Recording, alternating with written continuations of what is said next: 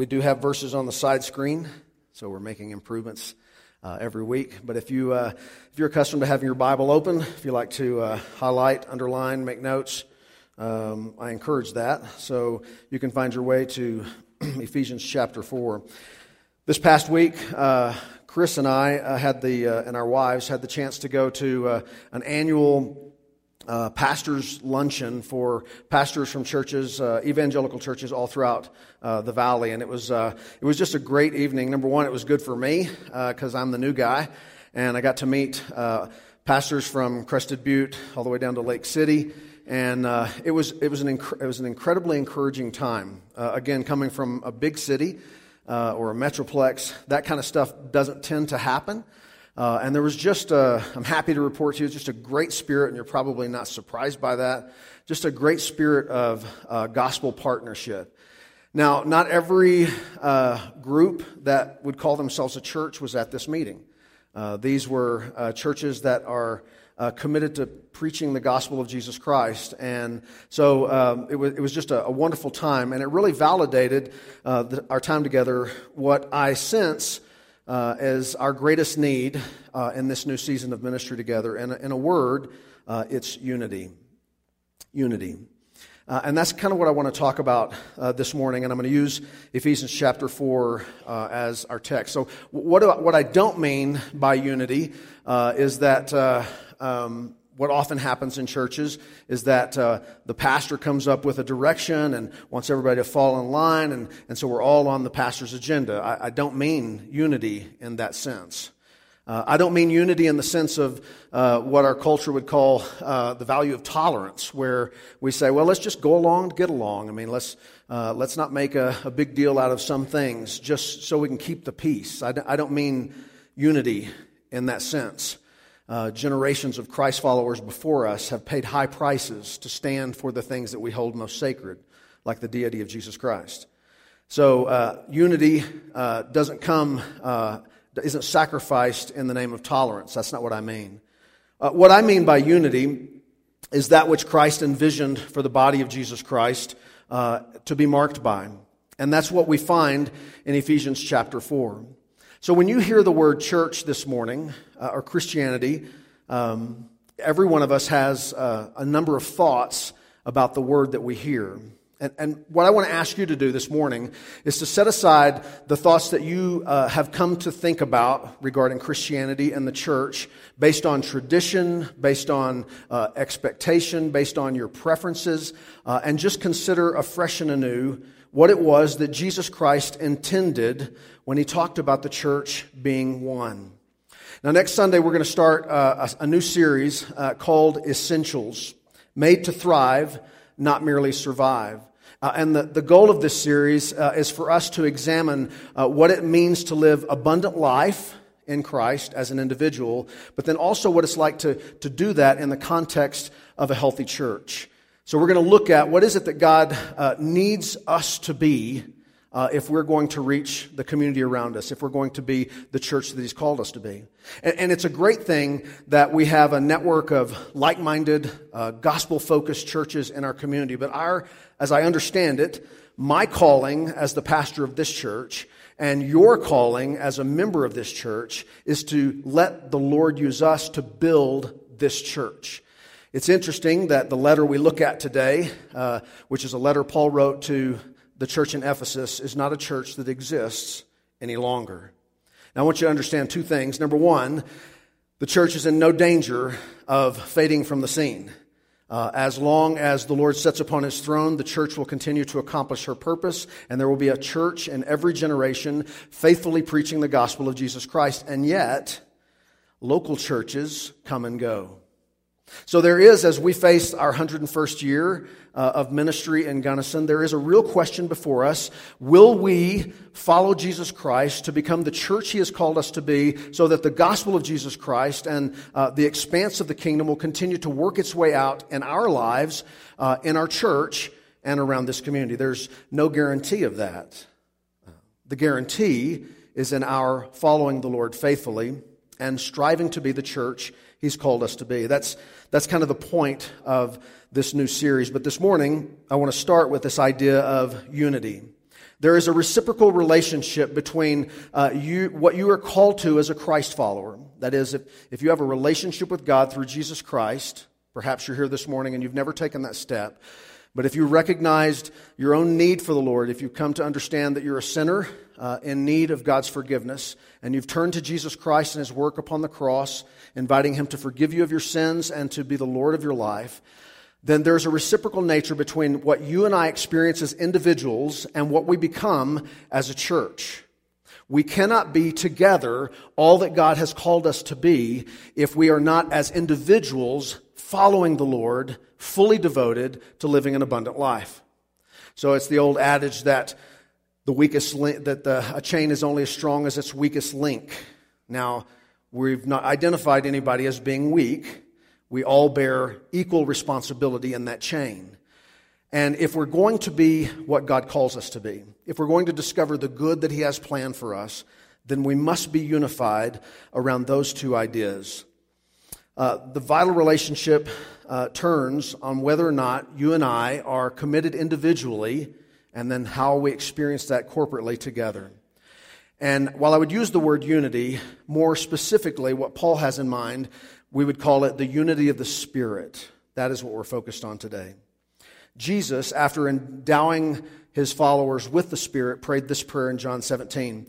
I do not ask for these only, but also for those who will believe in me through their word. That's us. That they may be one, just as you, Father, are in me and I in you, that they may also be in us, so that the world may believe that you have sent me. The glory that you have given me, I have given to them, that they may be one even as we are one. I and them, and you and me, that they may become perfectly one, so that the world may know that you sent me and loved me, even as you have loved them. So in Ephesians chapter 4, Paul takes up this same concern that Jesus has prayed for in John 17, that we as Christ followers, as sons and daughters of God, would be one, that we would be unified. In Ephesians chapter 4, which is where we'll be, Paul begins talking about how to live out the faith he has just focused on in chapter 1 through 3. And he prays a very similar prayer, and that we'll read in just a moment at the end of chapter 3. But what I want you to know about the background of Ephesus is that Ephesus is a perfect book for us to look at in our culture. Because Ephesus was a city that was a coastal city, it was a Roman port, and there was a lot of power and influence there. And so Paul is writing to a church that sees power on display all around them, much the way we do in our culture here in the West. And the temptation for those of us in the church is to somehow feel as though we must rely on human means in order to accomplish what God has given us to do. And so we all have our ideas about what that looks like. And we all develop our own preferences about how the church should be or what we should accomplish. And before you know it, the church can be fractured and splintered because man has ideas about what should be. We will never be God's church if we stray from His ideas for what makes the church the church. And what makes the church is the unity of the Spirit, is the work of the Spirit that saves me. It is the work of the Spirit that makes us the body of Christ. And so Paul is writing to Christians who might be tempted to adopt human means. But this is a church that doesn't have a tradition. They only have the truth. The church at Ephesus had no program. They only had new life. The church at Ephesus had no building. They were just gathering in houses. And so in many ways, the Christians at Ephesus were in a better position to understand how desperately they needed the work of the Spirit than you and I are. Because we have buildings, we have programs, we have tradition. But these things do not guarantee the survival of community church. What guarantees whether or not you and I will live abundant lives in Jesus Christ is the Spirit of God at work in us. What guarantees whether or not we will become together the church that God intends on mission for Him in a world that desperately needs to see the gospel is the work of the Spirit and at work among us. And so Paul prayed in chapter 3, verse 14, "For this reason I bow my knees before the Father, from whom every family in heaven and in earth is named, that according to the riches of His glory He may grant you to be strengthened with power through His Spirit in your inner being, so that Christ may dwell in your hearts through faith, that you, being rooted and grounded in love, may be strengthened to comprehend with all the saints what is the breadth and length and height and depth, and to know the love of Christ that surpasses knowledge, that you may be filled with all the fullness of God. And then he ends chapter 3, now to him who is able to do immeasurably more than we can ask or think. That's what we want, isn't it? Isn't that what you want in your own personal walk with the Lord? Immeasurably more than I can even ask or think. That's what we want as a church, is it not? Immeasurably more than we can ask or think. So what we notice in Paul's prayer is it's all God-focused. This comes to us from the Father. It is through the power of the Holy Spirit. It's by being rooted in Christ. And so if you and I are going to live an abundant life, if you and I are going to be the church God's called us to be, then we must we must treasure this idea of the unity of the Spirit. By definition, God's work in our day among us. We are utterly dependent upon the Spirit. And so I title today's message, Handle with Care, the fragile gift of the Spirit, of the unity of the Spirit. Now it's fragile, again, not because God is fragile. It's fragile because He has entrusted it to us.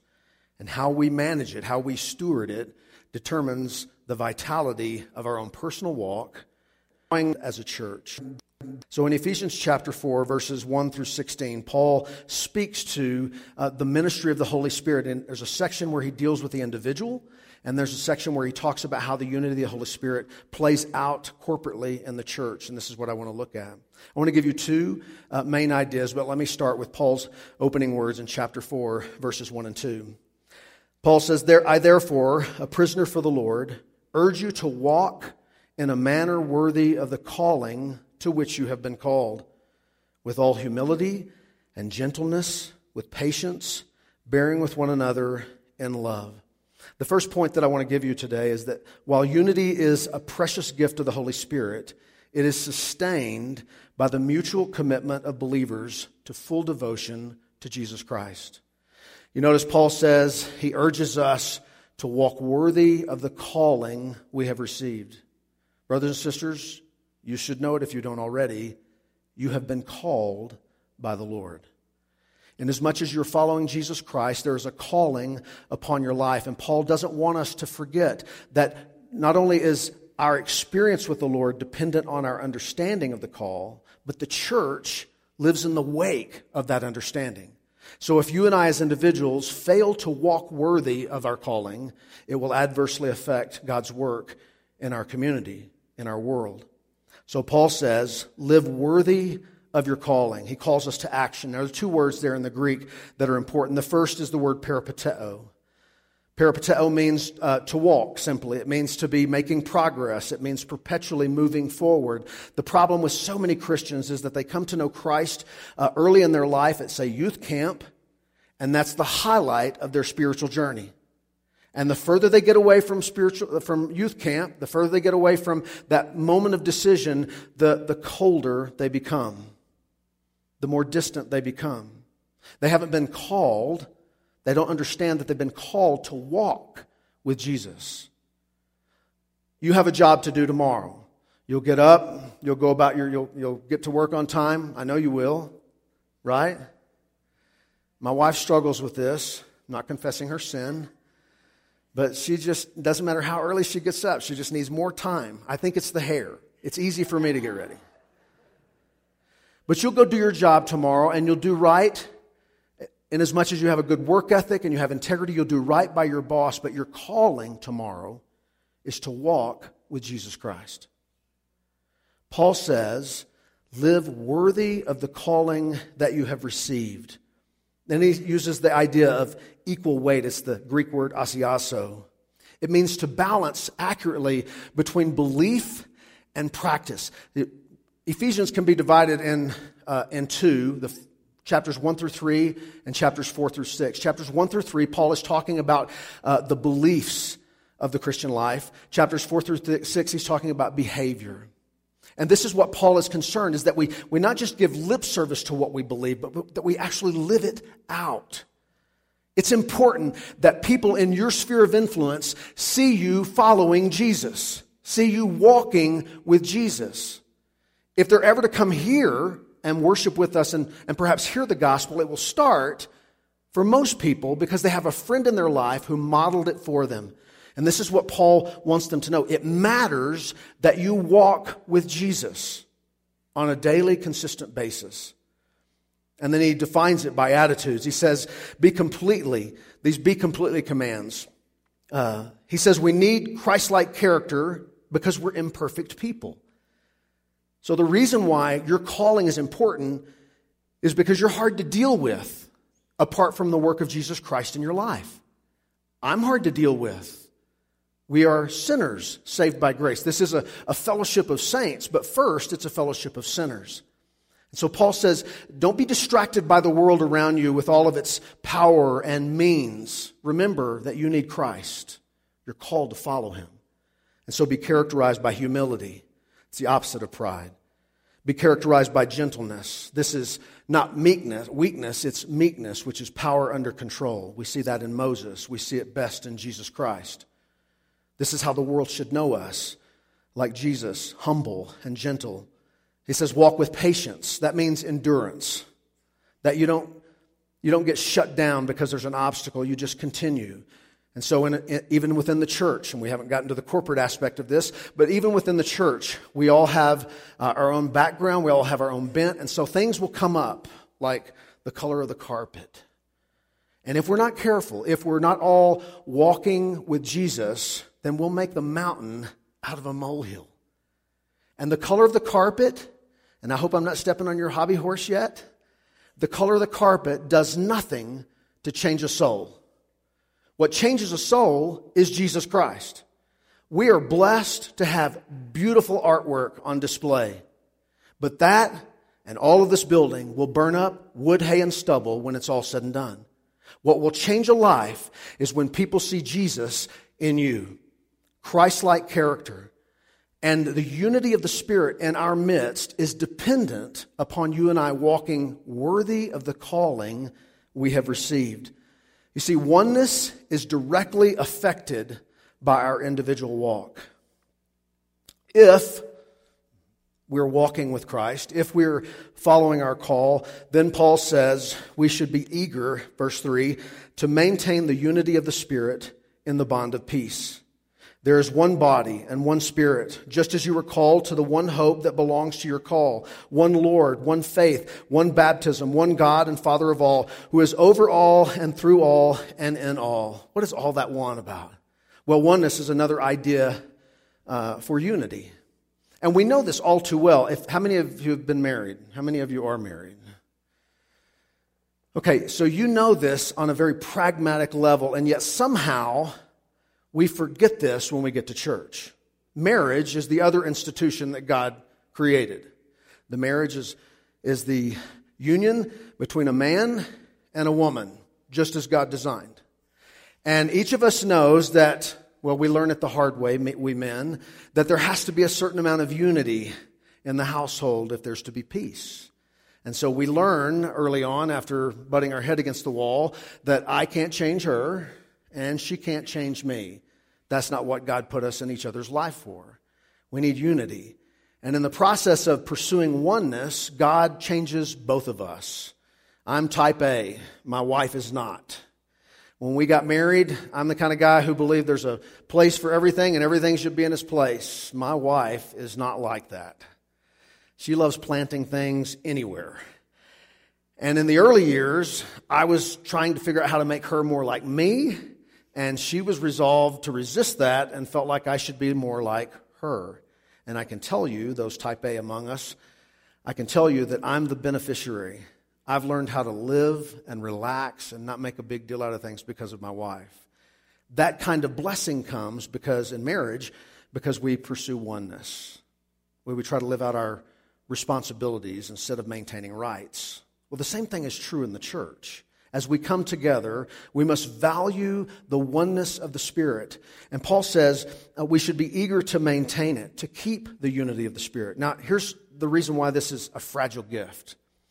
The unity of the Holy Spirit is something that God gifts to the church. We do not deserve it. It's a grace. But it's one of those gifts, it's one of those graces that if we're not careful, we can compromise it. We can quench the Holy Spirit. We can grieve the Holy Spirit. And once we have lost that in our own personal lives, in our shared life as a church, it's not something we can just readily get back. In fact, when sin sets in and we get stubborn, it's a long path before we ever discover the Spirit has left us. The Spirit is not directing me. I'm directing myself. And so Paul says we should hold this idea of the unity of the Spirit, of God at work among us with sacredness. We should strive to keep it. We should protect it. This means we should give ourselves wholly to the spiritual endeavor of not only following Christ, but of doing life together. Dietrich Bonhoeffer, in his book Life Together, wrote these words, underscoring that the work of the Spirit in the church is not human ingenuity. He says, the essence of any Christian life together depends on whether it succeeds at the right time in bringing out the ability to distinguish between a human ideal and God's reality, between spiritual and human community. You see, there are churches all over the landscape in our country, in our world, that have nothing to do with the gospel of Jesus Christ, but we call them churches. There are churches just like ours that will have a vision statement or scripture or stained glass depicting God's work among us all over the building, and yet God is not there. This is the very thing that Jesus rebuked Laodicea for in Revelation chapter 3 because they had grown lukewarm. They didn't even know he was gone.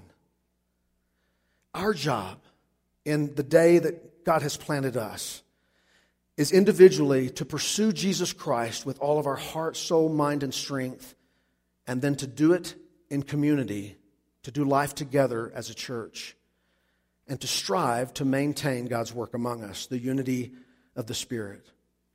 It's not something, once we've lost it, we can easily get back. And so Paul says to the Christians in Ephesus, one body, one mind, one Father, one Son. It's all about one. And you're not the one. And I'm not the one. We are the beneficiaries of God's good grace to send His Spirit into our hearts and to unite us as a family, where once we were strangers, now we are brothers and sisters in God's family. The point of this idea of oneness is that we depict to the world who God is. Trinity, Father, Son, and Holy Spirit. You see, oneness can be explained imperfectly in the confines of marriage, but it's perfectly displayed in the Godhead. Father, Son, and Spirit, always one. And this is who we are called to be. One, as Jesus prayed, like the Father and the Son and the Spirit. For this reason, it is a fragile gift.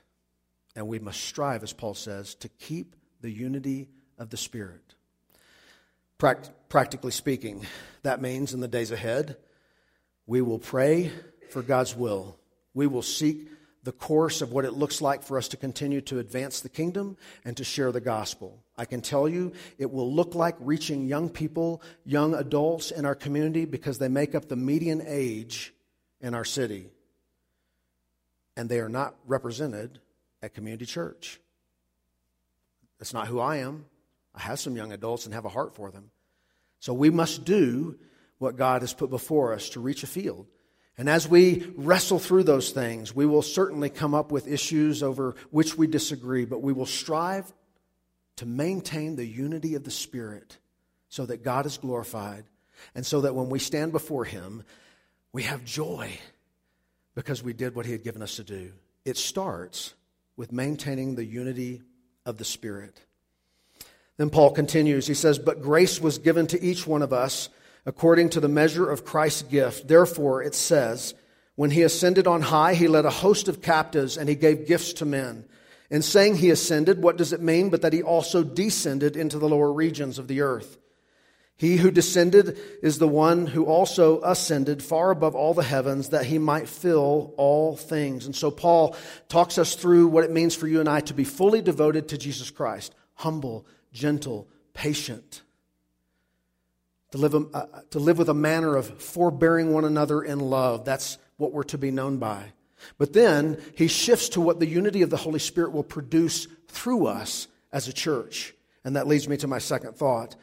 That unity, while it is a precious gift of the Holy Spirit, is also to be maintained by the mutual commitment of believers to doing life in community, to doing life together. And I'm not talking about community in the sense of Gunnison. I'm talking about the body of Christ, the redemptive community that God has created through His work. So we're called to commit ourselves to dependence first on Christ's authority. That's what Paul says, that it's Christ who created this. Christ descended into the lower regions of the earth, which means that once He had been crucified and was in the grave, that He went to Sheol, the Old Testament concept where everyone died and went to. And there were those who were in Hades, separated across a gulf in Abraham's bosom. And He proclaimed liberty to those who had died in faith, and He led them as captives in His victory at the resurrection. And in doing so, it says He gave gifts. And this is part of what God wants to work out through you as an individual for the benefit of the local church. God has called us to be dependent on what Christ has done. What Christ has done is given us, that's the word grace, is actually the word gift. He's given us His Spirit. He's given us salvation. He's given us a new life. And He's placed us, importantly, within the church. Now, you walked into church, and perhaps it's the first time in a while. But if you're a believer in Jesus Christ, on the day you trusted the Lord, He placed you in the universal body of Jesus Christ. You're a member of the church, and you're there for a purpose. And that leads us to the gifts that He's given. The Bible says that the Holy Spirit is not the only gift that God has given you, but that He gives you a special ability by which you are meant to minister to others around you. Paul continues, and He gave the apostles, the prophets, the evangelists, the shepherds, and the teachers to equip the saints for the work of the ministry. So we are dependent upon Christ's authority. We're also committing ourselves to interdependence with one another. You need me, and I need you. And some of you have a very low value for your need in the church.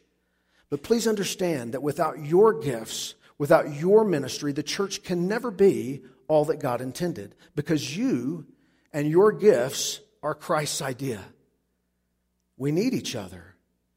And so as we continue to pray through what God wants to do through us in the coming season, it will require every one of us. What plagues the church in our day is that it's a spectator sport. Too many people are sitting in the bleachers instead of on the field. Our job, my job as a pastor, is to get you on the field.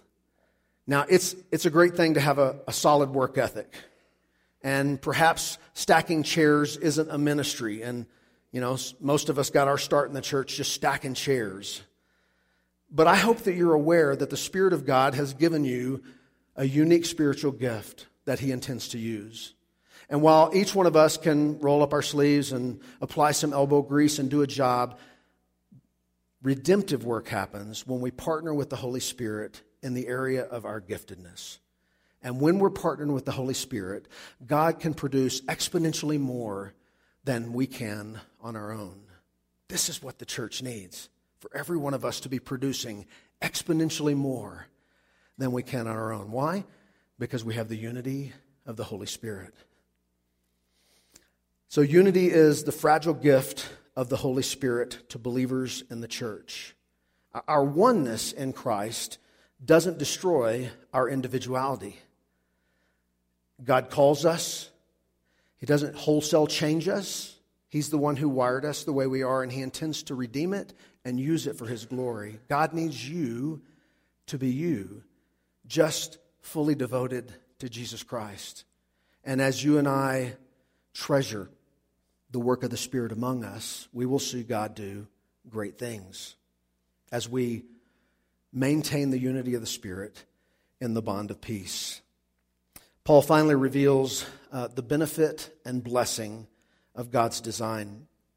He says in verse 12b that God has given gifts for the building up of the body of Christ until we all attain the unity of the faith and of the knowledge of the Son of God, to mature manhood or mature womanhood, to the measure of the stature of the fullness of Christ, so that we may no longer be like children, tossed to and fro by the waves and carried about by every wind of doctrine, by human cunning, part of what they struggle with in their culture, by craftiness and deceitful schemes. Rather, speaking the truth in love, we are to grow up in every way into Him who is the head, into Christ, from whom the whole body, joined together and held by every joint which is equipped, when each part is working properly, makes the body grow so that it builds itself up in love.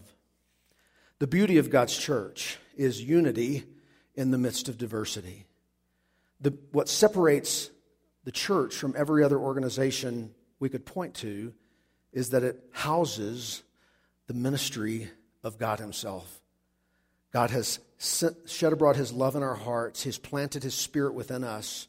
And it is the Spirit of God which makes us a redemptive community. It is the Spirit of God which will make us the church God intends us to be. So we are called to a life of dependence upon Christ and interdependence upon one another. We are to be a church marked by calling, character, oneness, Christ's authority over our lives, gifted service, and maturity. The vision of our church, community church, exists to bring glory to God, to equip servants of Jesus Christ, and to share God's love so that the whole world may know Him. If we are to achieve that vision, more importantly, if we are to be the people and the church that God intends, it will require that we treasure and we work to maintain the unity of the Spirit in the bond of peace. This is what God has called us to. I want to close our service, or at least the message this morning, by asking you to join me in praying for God's Spirit, that His Spirit would be among us, that we would each be committed in the place that God has planted us to be fully devoted to Jesus Christ, to be changing because we need it, to bear the characteristic marks of Christ. And then third, that we would become together what only God can make of us, and that we will all be grateful for it one day when we stand before Him, knowing that the gospel has been preached faithfully and the kingdom has advanced in our community. To do that, I want to ask as many of you who are interested and want to meet me at the altar. If you can't come down, that's fine. You can stay where you're at, and you can pray with us from where you are. But I would just like us to fall as a church on our face before God, on whom we are dependent. It is not by the cunning of man. It is not by the marshaling of resources. It is not our buildings. It is not our cleverness that will make us a movement of God in our community. It is His Spirit. So would you stand with me? And if you would like to join me here, we'll pray, and then we'll have a benediction, and we will be done. Come join me, would you?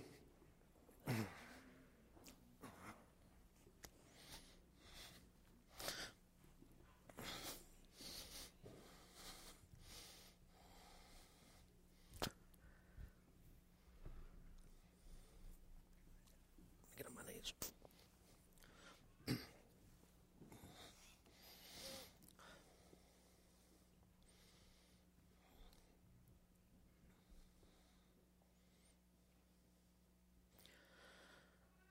Father, we are a needy people. As every generation of God followers before us, we are well acquainted with how desperately we need you. Perhaps it doesn't show readily in our conversations with one another, in our comings and goings about the community. But Father, as we kneel before you, we can't help but be honest with ourselves. We desperately need the Lord. The task you've called us to is too great. We might build an organization. We might do some philanthropic good, but we cannot be the church apart from the work of the Holy Spirit among us. And so, God, we bend our knee before you today. We thank you for your faithfulness to us in the past. 100 years, a church that has a reputation among the community, both churched and unchurched. You have shouldered Community Church with a responsibility to lead in this community, to be light and salt, to reach those whom you love that are far from you. And God, if we are to do what you've called us to do, it will not only require the full working of your Holy Spirit, it will require surrendered lives. And so, Father, we ask that you would renew us in the unity of the Spirit. We pray, as Elisha did, that you would give us an extra portion. Father, I pray that we would be a committed people, that each man, each woman who stands before you or kneels before you would be resolved that they are called to be fully devoted to Jesus Christ, that they're called to look like you, to be gentle, to be patient, to forbear one another in love. Father, would you mark us by the Son? And as we come to look more and more like Jesus Christ, as John says, may it be Christ that increases as we decrease.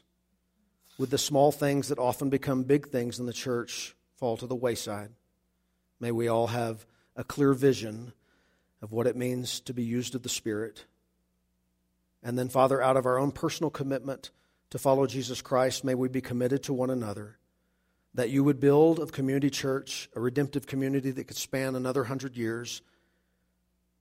And Father, may it result in men and women coming to Christ, growing up in you, the kingdom advancing not just here but around the world. And when it's all said and done, we know that we will be seated at your throne, that it will have nothing to do with what we've done. It will be what you've done. And we will be careful to give you all the praise and glory. And we ask all of this in Christ's name. Amen.